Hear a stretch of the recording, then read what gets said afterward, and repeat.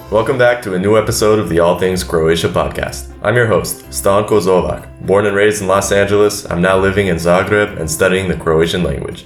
Before we start, just do me a favor and follow on Apple Podcasts, Spotify, or wherever you're listening, as well as the Facebook and Instagram page.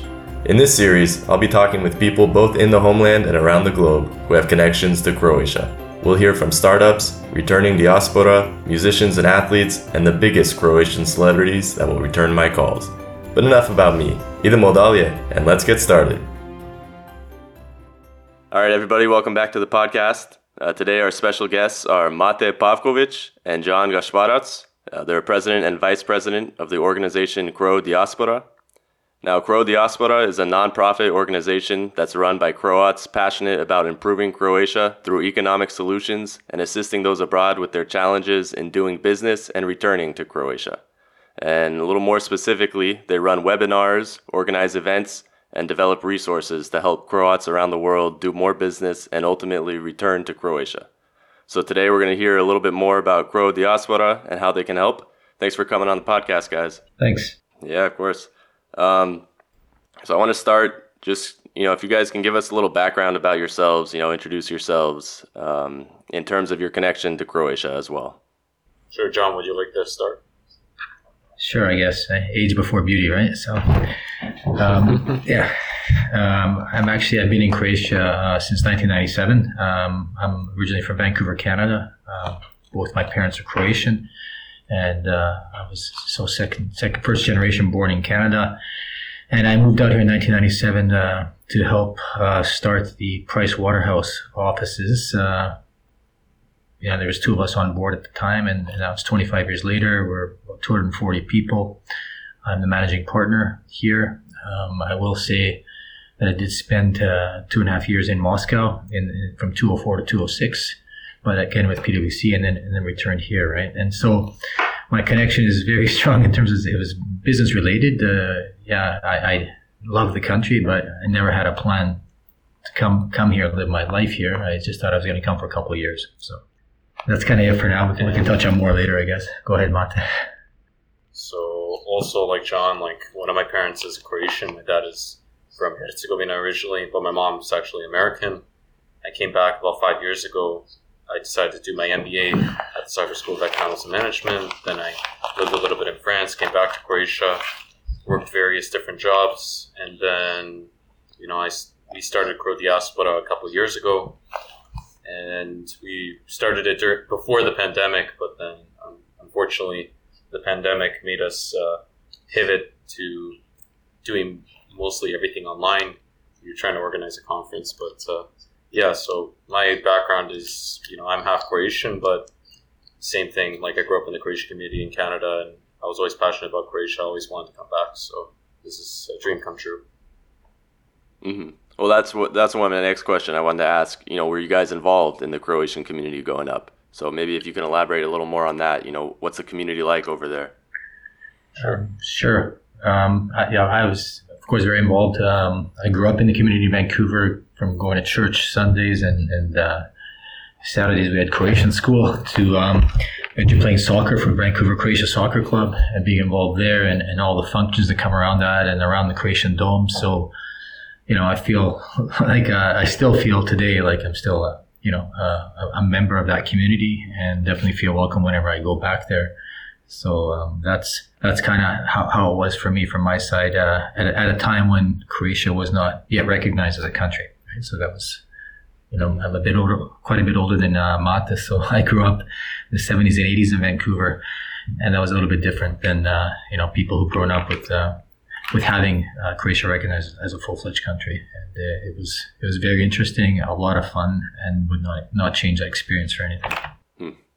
Yeah, I agree with John. Growing up in the Croatian community, well, it was probably even more passionate before Croatia was recognized but I was growing up in the Croatian community in Toronto after 1995. So a lot of people are very passionate about folklore and playing soccer. That was always a pinnacle. It was usually in the summer you played soccer, and then during the winter you danced kolo, played tambora. So I was very involved in the Croatian community up in Norval. That's where all the Bosanci and the Herzegovci used to go. And same thing. When I go back to Canada, I always say that I was very fortunate to grow up in the Canadian Croatian community because I feel that we were very connected to Croatia, especially in Toronto, being able to come to Croatia every summer and having direct flights from Toronto. And, I just felt that there was always a lot of really great activities. We always brought over either Croatian bands or we brought over, folklore specialists like Siniša Leopold and Ivan Chun from Lado. So we had a very thriving community in Toronto, and I was very fortunate to grow up there. Yeah, I'm sure both those, Vancouver and Toronto, I think that there's both really big populations of Croatians over there. And correct me if I'm wrong. Yes, yeah, definitely. Yeah, it's definitely cool to grow up in that community and, be able to have that cultural identity, so far from Croatia. So that's obviously cool, and I'm sure that shaped your guys' thinking, and then eventually led into, what is now CroDiaspora. And I want to get into that now. How exactly did that start? Who started that? What was the idea? What was the formation of thinking before that?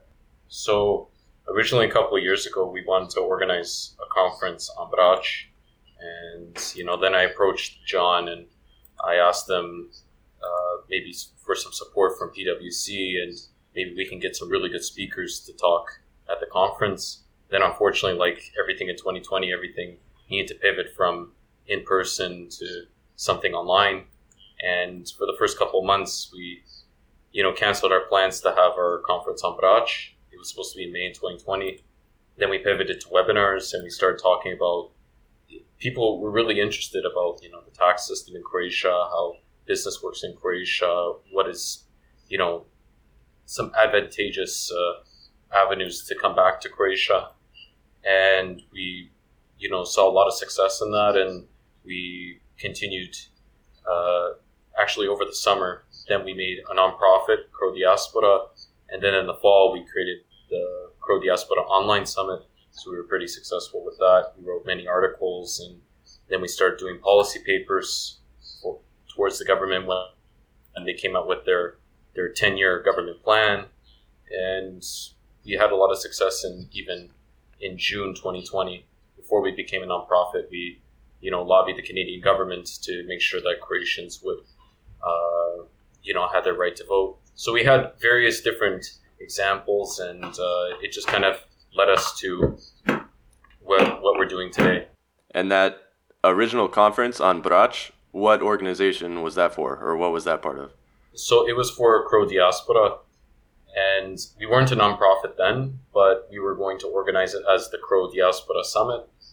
And instead of having the CroDiaspora Summit, then we decided to become the CroDiaspora nonprofit, and we started to do things online webinars, and then we eventually had our summit, and then eventually it just turned into policy papers, writing articles, promoting returning to Croatia and promoting business in Croatia.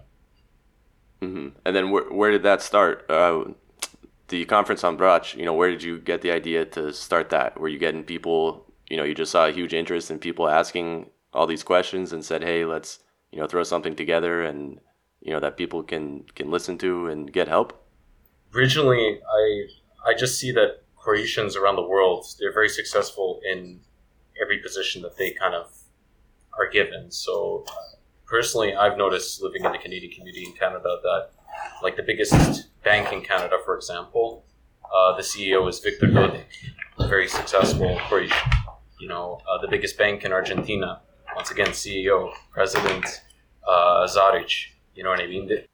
You have a lot of Croatians that are very, in big positions around the world, and I think that knowledge is valuable. And personally, I kind of think of places like Israel where they've used their diaspora to really make a prosperous country, and I think, why can't Croatia do the exact same thing? And that's where the whole idea of creating a conference where these people in high positions can share their knowledge and share their perspective on Croatia. And I think that, John, you have something maybe to add? Yeah, I mean, I would go back even, Matt, if you recall 2019 when there was a conference in Split, and you were a big part of that, and I was a moderator in that. And, that was kind of an idea there, but we saw, I think from that point, that there was a lot more potential. I know that also later that year, I went to the ACAP, American Croatian Association of Professionals Conference in Cleveland. And Mate, you're also there, of course, where you kind of felt the huge number of people, business people, and not just people who are in big positions in big organizations, but people who had their own businesses that they were running and were, could do a lot of things, and this appetite to interact and connect with Croatia. And so, when you take that into account, and when we were trying to set up the conference in Brač, that never happened because of COVID, a lot of the guests and people we had planned to have on panels were people just like that were, based in the States or based in Canada, and had fantastic ideas on how to work with Croatia, from even, training people from Croatia in the States and bringing them back to Croatia and using them as a service center, for instance. These type of ideas were what, really get your juices flowing and start thinking about the possibilities, right? And these interactions with other conferences that were, aimed a lot more at business, let's say, but still with Croatia top of mind.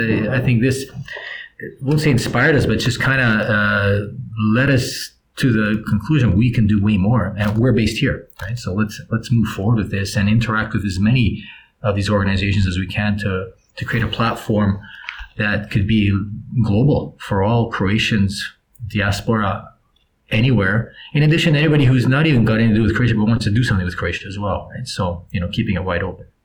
Yeah. And I think the diaspora, from what I know in Los Angeles, at least, just because that's a community that I'm familiar with, they're so entrepreneurial.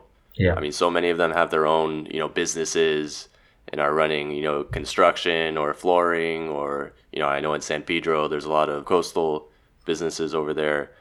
And so I think just Croatians in general are very, like business oriented, entrepreneurial, always starting things. And I feel like I always have ideas like, oh, this would be so cool, like in Croatia, to start up this business or to start up this business. And I feel like I'm always coming up with these ideas. And on that note, when did you guys sort of make the pivot from, because you're talking about how these conferences were more business oriented, when did you sort of make a pivot with CroDiaspora to also not only help with business, but with, getting papers and documents and moving back to Croatia? Well, I think that at the end of the day, it always comes back to, maybe John could also add on to this, but when you want to return to Croatia, maybe you as well, Stanko, that you need to do a lot of paperwork. You need to help people find a way back. And I think the first most important thing is to show people a feasible way back. So that's when we started with more of the business side. But also I think that one of our goals is definitely trying to show a clear path, streamlining citizenship, and trying to show people that, yes, there might be some paperwork or a lot of paperwork that you have to do, but at the end of the day, it's worth it. And, like every country, you need to do certain amounts of paperwork, maybe Croatia a little bit more in some instances. But at the end of the day, if you have an idea, I think that we just want to show people the easiest path with the least amount of resistance to come back to Croatia. And I think it all kind of stems back into, if you want to open up a business, we're going to help you connect with the best people and help you come back to Croatia with the least amount of resistance. Obviously from my point of view, I agree with all that fully. My personal sort of thought was when I was in Cleveland and just having the interaction I had, because I did a 10-minute little presentation on it was a networking session, and I was given 10 minutes just to speak about Croatia, and I ended up being there 3 hours because of the interest shown by people. And that's when I just realized, oh my God, this is much bigger than I think, right? And and thinking about some of the stuff PwC does, what we do, the business we're running here, and the fact that people aren't aware that there's a lot of professionals here that can also help. And I was speaking to professionals in the States, but I said, we have offices like do our competitors as well. And we're all very well versed in what's going on here. And also hearing the sort of war stories of the 90s when people were getting ripped off when privatization was starting to occur then. And, there's a lot of sad stories of people losing money or coming over and making bad decisions and trying to say, well, listen, that was then, this is now, it's 25, 30 years later. We need to get that record straight, and we need to, with the potential the country has, despite all the misgivings of the last 3 decades of the different scandals and corruption that has occurred, in essence, we're no different than any other country who also have their issues, very similar to this, some even worse, but they just do a great job of not speaking about it, right? Keeping a positive image of the country. And there's a very positive image that exists here. We need to, have that voice heard and have people see that and judge for themselves, and not let a negative media in some respects, turn people away where there's opportunities, right? Because and I see the opportunity because, I'm dealing with investors that are not Croatian. They're coming from everywhere. They're very interested. So if Croatians have money, and they do have money, and they want to make a profit, why wouldn't they do it here? Just like, why wouldn't you go to school here if you could get an education that works for you? Or come and live here and do your job from here like a digital nomad, like many other foreigners are doing, because it's a great place to live. And do you think that narrative in the media has changed now? I feel like I see a lot of positive things now about Croatia and living here. Yeah, I think it has, but I think a lot of it comes from foreign journalists making an impact, and then you can't go against that as well, right? There's been a lot of, I think the U.S. has had a lot of, with the direct flights coming from Philadelphia, New York, and L.A. the last couple of years, there's been a lot more and a lot more popular people, Magic Johnson and others who showed up on the yachts as well and saying, "Wow, what a country." You cannot deny that, right? And so I think there's been a change in the spin, right? Absolutely. I would just like to add maybe that this was before the pandemic in 2019, that there was so much interest at, the conference that we did in Split, but also the conference in Cleveland, the ACAP conference. And I think that now, because of the pandemic, I think a lot of people reassessed what's important in their lives. And I think a lot of people are saying to themselves, if I'm working online and I'm, working anywhere from a laptop, why wouldn't I do it on the beach in Split? And it's true, a lot of these people that have now come to Croatia, like Magic Johnson and some other celebrities, has made Croatia very popular as a tourist destination. And I think that Croatia has a huge opportunity, to use that momentum and create, a better investment environment for people to come back and to live here. Do you think you've seen a shift then since pre-COVID and now in people wanting different things? Maybe before, this is just what I would guess, people were kind of wanting to come here and start businesses at the same time, whereas maybe now there's more people who are just interested in living here, but, like being a digital nomad. Yeah, I have, and I've seen, even in this past fall, there's been several hundred people who moved from Toronto to Croatia, one-way tickets. Looking at this, and that's just one example, but it just, even the environment we live in, even in the way we work right now, everybody realizes you can work in a hybrid environment, meaning you can work from anywhere now. That's what I'm seeing in my firm. You don't have to be in the office. You could be home, you could be somewhere else, but you're getting the job done because digitally you're able to do it. The infrastructure is there, the setup is there, and so there's nothing stopping you from completely changing the way you do things, right? And it goes from industry to industry, but a lot of service, professional consulting type businesses, a lot of that can be done like that. Not everything, but everybody has their own situation, but the opportunity is there. Yeah, I have to agree that I saw quite a few Croatian Canadians come back to Croatia, as well as people from Australia. They're also trickling in.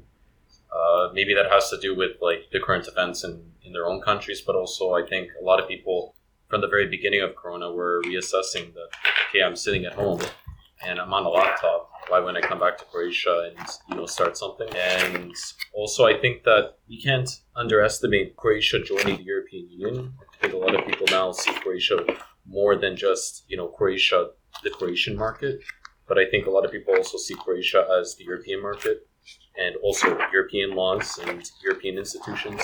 So I think that has also helped, to the lead up of COVID, where people are saying, maybe I can try something in Croatia. Yeah, that's an interesting point. I do want to get into those trends and talk a little about the EU. But before that, I want to backtrack just to specifically CroDiaspora. And what sort of difficulties are people facing? Because we did talk about the difficulties in doing business in Croatia or returning to live there. And I want to ask, what are those difficulties that people are facing today? And then, how exactly are you guys helping with that? I think one of the biggest difficulties that people have is, from the people that I've been talking to specifically from Canada, is obtaining their citizenship. That is actually one of the biggest things right now, where there's many, many people trying to apply, and there's big, it's basically people are waiting for months and months and months to just get their citizenship. I personally, am helping a couple people that I know get their citizenship, because first of all, let's say if you're a Croatian citizen but was born in Bosnia, for example, like in Livno or in Široki Brijeg or something like that, you need to first get your citizenship in Bosnia or show that you are a citizen in Bosnia before you can get your citizenship in Croatia, like that you're a Croatian from Bosnia before you get your citizenship in Croatia. I think that's one of the biggest difficulties right now, is kind of streamlining citizenship. And I'm helping people connect with lawyers here in Croatia, and I think that. But also I think the biggest thing is that people just want to be more informed about what's really going on in Croatia. And I think that showing people feasible routes on how they can come back. And, I think John has done a fantastic job in some of our webinars showing what the tax system is like, and showing how different systems and how the way of life is here in Croatia. I think that that's very important, because it gives people ideas. And I think that if there's a will, there's always a way. Mm. I know how it seems like the law is so nuanced, and there's so many different little parts of it that change depending on, if your dad was born or he got his citizenship before the war or during the war or after the war. It's a different process, and you need different papers. And, I'm lucky that I'm in a program right now in Zagreb where they're helping me with that, because without that, I don't know how I'd be doing that on my own. So yeah, there's definitely, and I'm sure there's a lot of bureaucracy, as is kind of the stereotype over here, a lot of paperwork, and it's definitely something difficult that you can't really navigate yourself. Do you see any new laws in the last, I guess since Corona, the last 2 years, that are sort of making that easier, aside from the digital nomad? Well, recently I think that they made amendments to the Croatian law to also people with that have grandparents or great-grandparents that are Croatian. So obviously I think that the government does see that there's a need for more Croatian citizens, especially abroad, and there's people that have been in countries like Argentina, Chile for many generations, and now they're like third, fourth generation Croatians. So I think that they definitely see that there's a need. But also I think that in the future, I think it's just only a benefit to have more citizens for Croatia, and trying to get more of these people back from the diaspora to Croatia. And I think that should be the number one strategic goal for the country, in my personal opinion, is because we don't have enough people, as we saw in the recent census. And also there's a big gap in the workforce. There's a lot of people that are needed in the country, and I think that this can only benefit the government if there's more and more people that are able to come back to Croatia and work here and are citizens. I don't know, John, maybe you can add your perspective. That valid point. The one I just want to say in terms of a law that makes it easier, they also brought in a law, if you may have heard of, anybody starting a business coming from abroad, the diaspora, they give you 200,000 kunas to start the business. Wow. And there's the details around that, right? But that's also, had quite a bit of media attention, in the fall last year as it came out. And I think it just underlines there is an awareness and a desire to obviously bring people back and increase the population, and also try to reverse the brain drain as well. Right? I also think that that's an example that John was saying before, that the negative media attention towards things. I think that it was received positively at first, but then eventually it was received negatively, because it was only for citizens of the EU. But I do think that I do applaud the government for creating a program like that. But I think that definitely there is more awareness around, the brain drain and people leaving the country. And I think that in the next couple of years, we'll see the government implement more laws for people to return. Maybe even amending this law for the 200,000 kunas to pertain to all people that are trying to come back to Croatia, regardless of if they're coming from the EU or not. Mm-hmm. Yeah, I know there's a lot of people from outside the EU, Canada, US, Australia in particular, New Zealand, where there's large communities that are trying to move back. So that would definitely help. You guys talked about, I think it was Mate, talked about lobbying with the Canadian government. Do you guys lobby? Are you not allowed, but are you able to lobby with the Croatian government at all? I mean, just from my, we're not like, if you're talking about CroDiaspora, I guess we always could. At PwC, we're not lobbying with, we try to work with them a bit.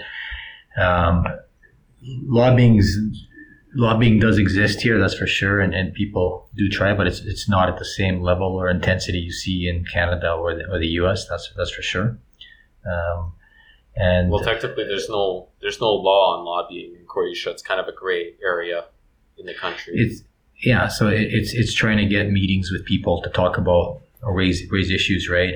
You do have groups such as AmCham and other chambers who also write papers to effectively give opinions and maybe impact the legislature, which in its own way is a form of lobbying, as far as I'm concerned, right? You're trying to represent interests of certain groups with a positive intention there, right? So I think that's the extent I've seen thus far, right? And otherwise, it's just trying to get meetings with possible decision makers within the government, depending on the issue you're looking at. Yeah, I should have used a different word. I meant that pretty loosely. Just more of working at all with the government and being in contact with the government. Well, I would say that even go ahead, Matt. Oh, sorry, John. Well, I just want to mention one thing about lobbying, though, is there is every law that is implemented in Croatia needs to go for a public review, meaning there's actually it's called e-savjetovanje, so e-consulting, where any citizen, I believe, or any organization can actually log on to that website and they can actually make comments about the law. It's one thing to make comments. I don't know how much the government listens to the comments, but this is one of the ways that you can have your voice heard about laws before they're implemented. And actually, this was very popular the past few months, especially when the government had their 10-year plan. And a lot of people did comment on that. And then there's also a couple other laws that a lot of people have raised concern about over that platform. So that's always an open platform for all people, not just specific lobbying groups. And people are doing this online, writing comments saying, oh, I think this and this? Or how does that work? Yeah, so it's just an online program. It's called e-savjetovanje.hr. And all the new laws, you can, like, let's say if you are, interested in a specific field that the government is going to create regulation about, then you can create notifications that is sent to your email. And actually, I signed up for quite a bit of that. And once in a while with CroDiaspora, if it has something to pertain to the Croatian diaspora or pertain to, we've also done comments for, for the oil and gas industry, because we have some people that are energy experts in the nonprofit. So like in CroDiaspora's name, they commented on laws pertaining to the energy sector in Croatia. So it's possible, like if you're an organization or if you're just an individual citizen, democracy doesn't end just when you go to the ballot box. It continues when, by consulting and going on these platforms. It's one thing to comment. We don't know how much the government specifically listens maybe to that platform, but it's always there. And I think that it's important that people are involved in all democratic processes, Interesting. Yeah, I didn't know of that before. That's something cool to look out for. And yeah, definitely if you're, if you have interest in certain industries, that sounds cool that you can put notifications and, when a law pertaining to that comes up and you can comment on that. Mate, I wanted to ask you a little more about the Canadian-Croatian connection. And, I know you wanted to talk a little bit about the trends over there. What sort of trends are you seeing with the Canadian Croatians? Maybe I can talk more about my personal story. My parents are actually thinking of returning to Croatia, and I think that there's a lot of Canadians, and as John even mentioned before, that there's a lot of Canadians that are trying to return to Croatia, maybe because of the situation that has happened over the past couple months. But I think that a lot of Canadians, as I said, we were always very connected. We have direct flights to Croatia, so there's always that main connection anyways. Whereas, for example, people in Australia, they have that connection as well to Croatia, don't get me wrong. But there was a lot of Croatians in Canada that I knew of that used to come over every summer. And when you live further away, or you don't have the infrastructure, or you don't have the flights that can come to the country, then you might not visit it as much. But I'm not saying anything like that. I'm just saying that in Canada, I've personally seen quite a few of my friends that I thought that would never probably come back, that they've decided to come back, even if it's temporarily, or they're able to work from here. So I think it's a really interesting story that's coming out of Canada, where there's a lot of Canadians really reassessing their lives and coming back to the country that they're from Croatia. How far along are your parents in? I mean, are they just thinking about it? Are they making efforts into doing it? Where are they at right now? Well, so I talked to my parents, and they already sold their home, so they're very interested in coming back. Yeah, apparently they're for sure in it. John, I wanted to direct one towards you now. Can you talk a little bit more about what kind of businesses you're seeing moving to Crow? Maybe from a Canadian perspective or a global perspective, but what sorts of businesses are you seeing now pop up? What I'm seeing more now is interest from Canadian businesses, and I'll just say, some have a Croatian flavor to them, or most of them don't, and they're looking. Recently, the bigger transactions that have happened from Canadian businesses have been in the IT sector, software development, these type of things, right? There's been some good things there. There's some oil and gas that's here and in Hungary, very interesting. That there's potentially going to be much bigger investment going forward. But apart from that, I would say that there's interest to invest, right? And so it's not so much businesses moving more forward as it is people deciding to invest. And some of them are in the industry, for instance, tourism or hotels. On the other side, I could say that there's real estate development generally, and there's definitely always interest on the IT developer side, right? Where people see there's the interesting part here is, and this is what I wanted to definitely not forget to say, is that Croatia has a very strong IT sort of DNA in terms of the people, and we produce a lot of good, engineers, computer engineers, developers. And this is where there's opportunity, and this is the future. I think in this respect, in many not just for investment, but for the country. If we can retain this talent, this would be great. And this is where we're not just from Canada, but generally globally, there's a lot of interest going into this area. I would also say renewable energy is something that's very popular. And renewable energy is something that there's attraction in many ways here, in that people want to set up renewable energy, greenfield, they want to come in and do it.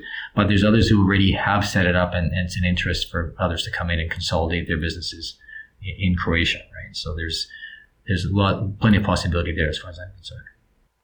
And so you're saying that not only people with Croatian roots are bringing businesses over here, but people who had previously had no connection to Croatia are now investing in Croatian businesses. Yeah. Shrewd investors looking for opportunities. There's no shortage of capital in the world these days to invest, especially considering, interest rates and banks. People are looking for, more profitable places to place their money, and they're looking for good value, right? And so this is where I think we see a lot more activity coming in. I will say another incentive to all this is the EU funds and next generation funds that are being made available now. They're available over the next 6 to 7 years. Is I think well over 20 billion euros, 24 billion euros that's going to be distributed. Some of this is already starting this year, and this is another attraction for many of these investors, in that you can get a portion of your investment back to you. In most cases, either very low interest or for nothing. You get it paid for, right? So this is definitely attractive, right, for many investors, in addition to the local community. Yeah, it sounds like it's becoming more and more attractive, investments in Croatia. I wanted to bring up, you brought up the tech industry over here, and I've been hearing that a lot lately, that in Zagreb in particular, and I think I heard Osijek, maybe, not sure about that one. Yep, Zagreb, Osijek, but also Split and Rijeka. There are 4 different hubs, and the tech communities are strong. There's some very strong tech companies here, starting with Infobip, which you've probably heard of, and Rimac, Nanobit. Rimac and Infobip are both either, one is already finished a campus here in Zagreb. Rimac is the one who's still building. The plans are in process. So, the beautiful thing about those stories is that these are businesses that have gone global or going global, and they're keeping it here. They're keeping the headquarters in Croatia. They're keeping the talent here. They're bringing the talent into here, right? And this is a much better story than somebody being a startup and not getting that funding or the opportunity where they could, and then having to go where the money is and leaving, and their product becomes somebody else's product, another product of another country, right? That innovation. So yeah, the tech side, the developer side is very strong in this respect, because all these businesses that I mentioned are, very much to do with technology and with people's innovation. Yeah, and I'm sure most people don't think of that when they think of Croatia, an IT hub, a tech hub. So I think that's something that's definitely changing from, past stereotypes. Although I do want to go into the census. We mentioned the census a couple times. The most recent one, that was just a few months ago. And, as you guys know, Croatia has, lost a lot of people, I think mostly due to economic reasons. A lot of the population, the working population, has gone to, I believe, Ireland and Germany are some of the bigger ones. How do you go about reversing that trend? Well, I'll take that one first, and Mate, you can talk about it too, I'm sure. But this is what we're trying to do, and there's no one answer to this. But the big picture is to create an environment that gives people hope, right? And more jobs, greater opportunities, entrepreneurship, having bustling industries or sub-industries, these ecosystems being set up for the startups and innovative types. This is, to me, the only way to do this is to go towards the youth and make them more aware of what's going on, and providing the opportunities, the employment opportunities, right? And we have to, that's got to be a long-term strategy. Nothing can be done overnight, but my understanding thus far has been the reason people leave, and you've mentioned, there's economic reasons. But why is there economics? Because people don't believe that it's going to be a good place to be, right? They don't see it. And there are certain industry segments here that are fantastic, that there is a great future here. But, you need to have, starting, tone from the top. And when I say tone from the top, tone comes from the government. You've got to have a positive feel from them moving on throughout industry and organizations. The other side is obviously bringing in as much business as we can into the country, which means investment, which means, corporations coming in and setting up shop here. And to do that, you have to make it conducive. You have to be competitive, right? So you have a I can even speak from a PwC perspective. We have countries where they set up shared service centers to do the work because it's cheaper labor. But, we don't necessarily want to be cheap labor here. We want to sell the knowledge, the talent. And we talked about IT, and this is one place where, if we get more tech investment here, this is one way we can have one part of the population is very interested in this, and there's a lot of great talent that comes out of Croatia for them to stay here. But with that, you have a bunch of other industry that also get impacted. And with tourism, you have industry that are from real estate to construction. They all get impacted by how well it does, right? So increasing the offer, making it, moving more towards 5-star as opposed to mass tourism, creates a bigger benefit down the line. Because in the end, how do employers pay more money towards their people? And when I say that, I'm really talking about the youth who want to have a better starting point.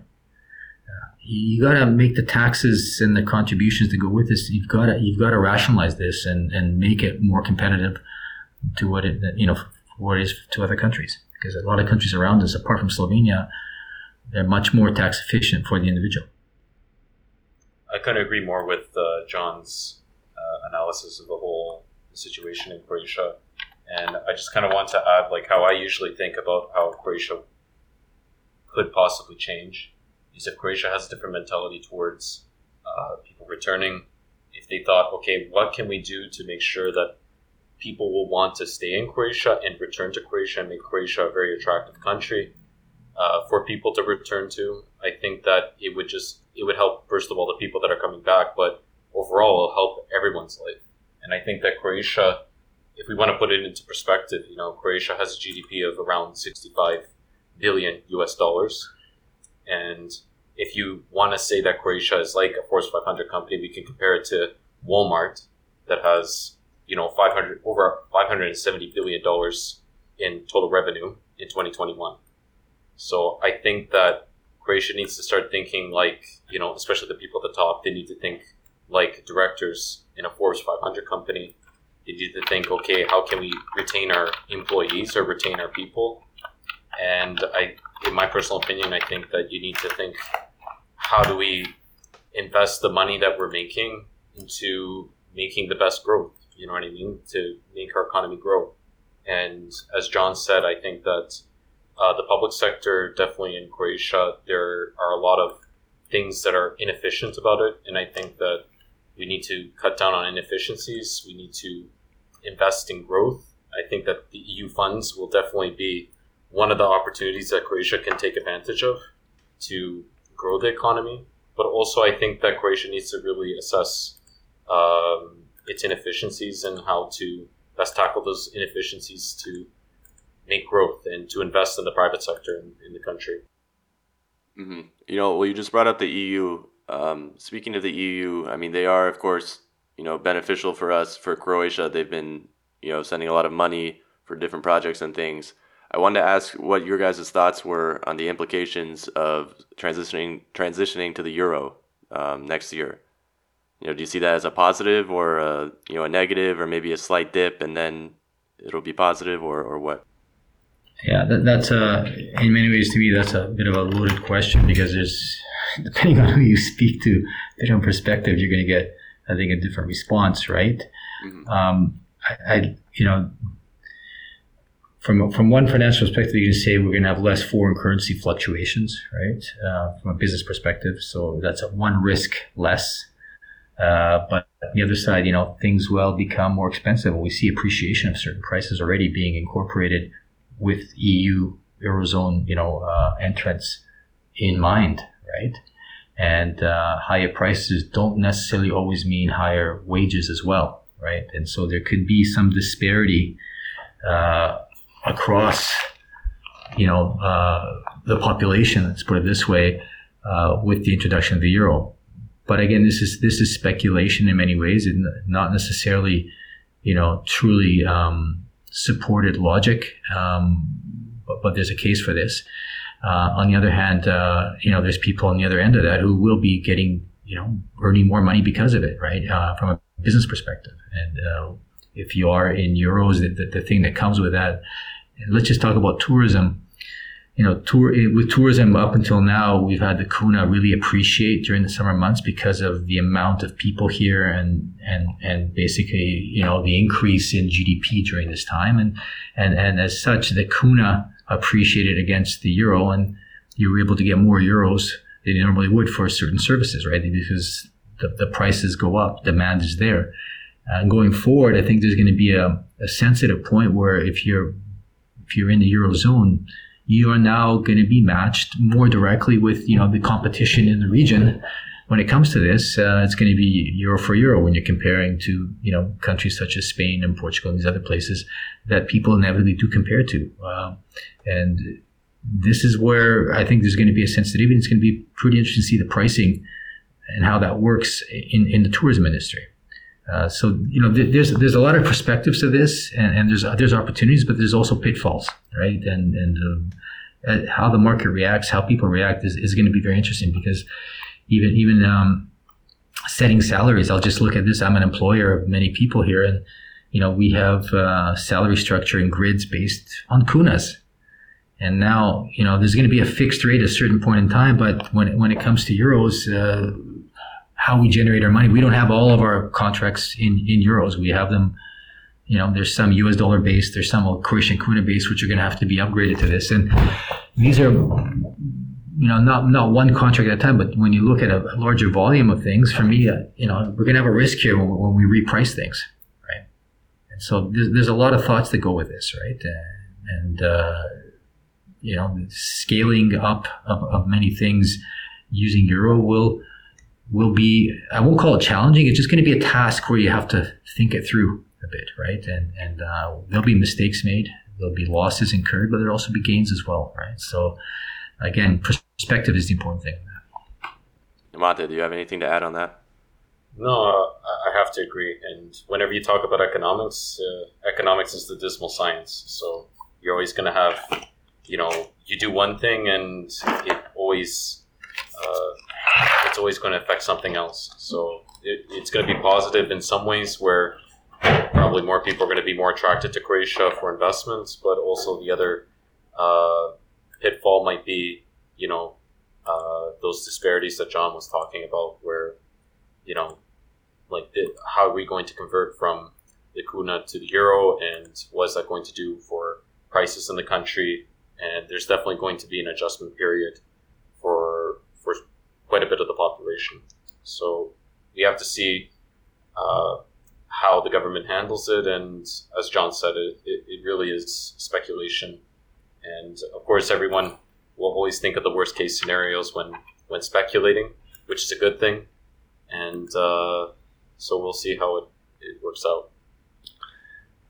Yeah, like with any big change, I mean, there'll be positives and negatives and, some level of adjustment period. I wanted to break out into one sort of last question.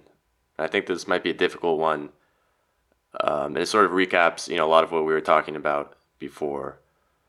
But I wanted to ask, how can, in talking about all these things and bringing people back and different policies and changes and, going to the euro, all these different things happening in government, how can you preserve Croatia's culture and way of life, being slower paced, relaxing summers, the long coffee breaks, sort of everything that outsiders like about Croatia and Croatians as well inside.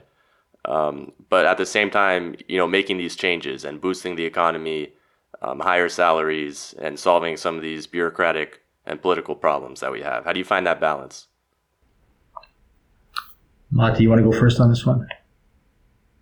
Sure. I just want to kind of address, having bureaucracy and, let's say, inefficient governance does not need to be the result of a laid-back lifestyle. In my personal opinion, in the West, we often say this: work smarter, not harder. And I think that solving the bureaucratic processes, I don't think will necessarily affect the laid-back style. I think that it would just go hand in hand with the laid-back style, because I think bureaucracy, in a lot of cases, especially if it's inefficient bureaucracy, I think it just makes it harder for everybody that's involved in. So whether or not getting a piece of paper, getting your citizenship, so on and so forth, if it's very bureaucratic and it's very inefficient, then it's more work for everybody that's involved eventually. So I think that solving bureaucracy and, keeping that laid back style, slower pace of life, I think it would definitely just go hand in hand. And, Croatians have been trying to tackle, many issues. Like every country has their issues, including Croatia, including all the countries that we have come from to return to Croatia. So I think that it just kind of all goes back to what me and John were discussing before about the Croatian economy, where I think it's necessary that the government assesses reducing the public sector, investing in research and development, in startups, in the private sector, and really propping up the private sector to build a better economy. And I think that if Croatia maybe takes my comment about them thinking like a Forbes 500 company, I think that we could see a different Croatia in the future, especially with the opportunities that are at our doorstep. Well, I think you brought up an interesting point with the work smarter, not harder. If you do become more efficient, I mean, if anything, you're creating more time, for yourself and getting things done quicker and easier and, less stress. Yeah, I do think, you're right. That can go hand in hand with keeping the Croatian lifestyle and culture and, not having it change into something. I mean, just as a horrible example that might not even be right, Japan, somewhere where, the work culture is so strong that, you may not have as much time, as much off time. I don't know if that was maybe the right example to use, but just somewhere where the work culture overshadows the life culture. Exactly. And it's like if you learn economics, like it's basically the law of diminishing returns, that you can work more hours. You can be like Japan, United States, go over those hours, but there comes a point where working those extra hours actually goes against you. You become tired, you don't have the focus, and so on and so forth. So I think working smarter, not harder, definitely goes hand in hand even for Croatia's economic prosperity. So, to add to that, I would just say, you said the word of the question nice. You say, how do you get that balance? And that's something that's tough. Because you need to get volume. Obviously, we need more people. But the other part is even if we have what we have, the industries that we have going here are what's important, right? So if we're going to focus on production factories and this sort of, and that's one thing that creates a certain grind, right? And then if you're looking at services, and we have services in terms of tourism, but if I'm looking at tech. There's also, agricultural production, these sort of things where it's smart. That's a great point brought up, Mata, is that even agriculture can be done a lot more smart, a lot more digitally these days. You create a much easier lifestyle, a healthier lifestyle. That's also, again, productive. You're meeting the market. So even smart industries coming in is very important. And for me, that means more, when you talk about general population, you got to really promote entrepreneurism, right? So that people will be able to create their own businesses, be innovative, and then they get from that what they want. And, the more you want, maybe the more you'll work, right? So, not everybody wants to be in a cafe all the time. People have a need to be doing stuff, being busybodies, where others will, truly appreciate that lifestyle, but it'll be available. Right? And that's where I think where you can have a possibility to have that balance across a greater population. Mm-hmm. Yeah, great answers from both of you guys, I think. You guys are clearly well-versed and you know what you're talking about. And definitely a lot to think about in terms of policy and, future policies and what can happen in the future. I wanted to cap this off with just something fun. And I wanted to ask if you guys have a favorite beach in Croatia. Complete 360, 180. Well, with no intro. I've been to a lot of them, and there's a lot of great beaches. But I want to cheat a bit and give a couple answers if I could. Right? I mean, Zlatni Rat is great on Bol. That's fantastic. But and Brela has a nice small pebbles and beautiful white beaches there. But one of my favorite beaches is actually on Corčula. So I would say in a place called Lumbarda. I really like it a lot. They have a couple smaller little beaches there, but where you can just walk out forever, and you're on sand, and it's very, very nice. Oh man, this is a tough question because I don't usually go to the beach that often. I'm more of a mountaineer. But I would probably say some of my favorite beaches in Croatia are on Brač. If you go to Milna is absolutely stunning. And I don't know, since I guess my dad's a Hercegovac, I gotta maybe say the Makarska Riviera. Just find any secret beach that you can park on the side of the road where there's not a lot of people. So anywhere in Tučepi, Trvavice. You know what, Monte, when you say that, the thought that comes to mind, if you get onto a boat or a catamaran or something and go, then you'll find beaches that are very private on the islands, right? Any island, literally. That's true. Where you'll have privacy, and it doesn't need to have a name, the beach. It's just going to be a nice little cove you come into and, go to the beach for a bit and just enjoy the water and the privacy. Yeah, there's a lot of those tiny little coves that are super nice and serene. And sorry again to completely pivot insanely quick. I got in a little over my head. You guys know a lot more than me. I didn't know how to recap that, and you guys said all that better than I could, that's for sure. It's very good. I think secretly John is hiding his favorite beach. He knows exactly what it's called, but he won't tell us. Yeah, so they don't really have names. Don't worry about that. Well, in the famous words of one of our most famous soccer player, Ne sjećam se.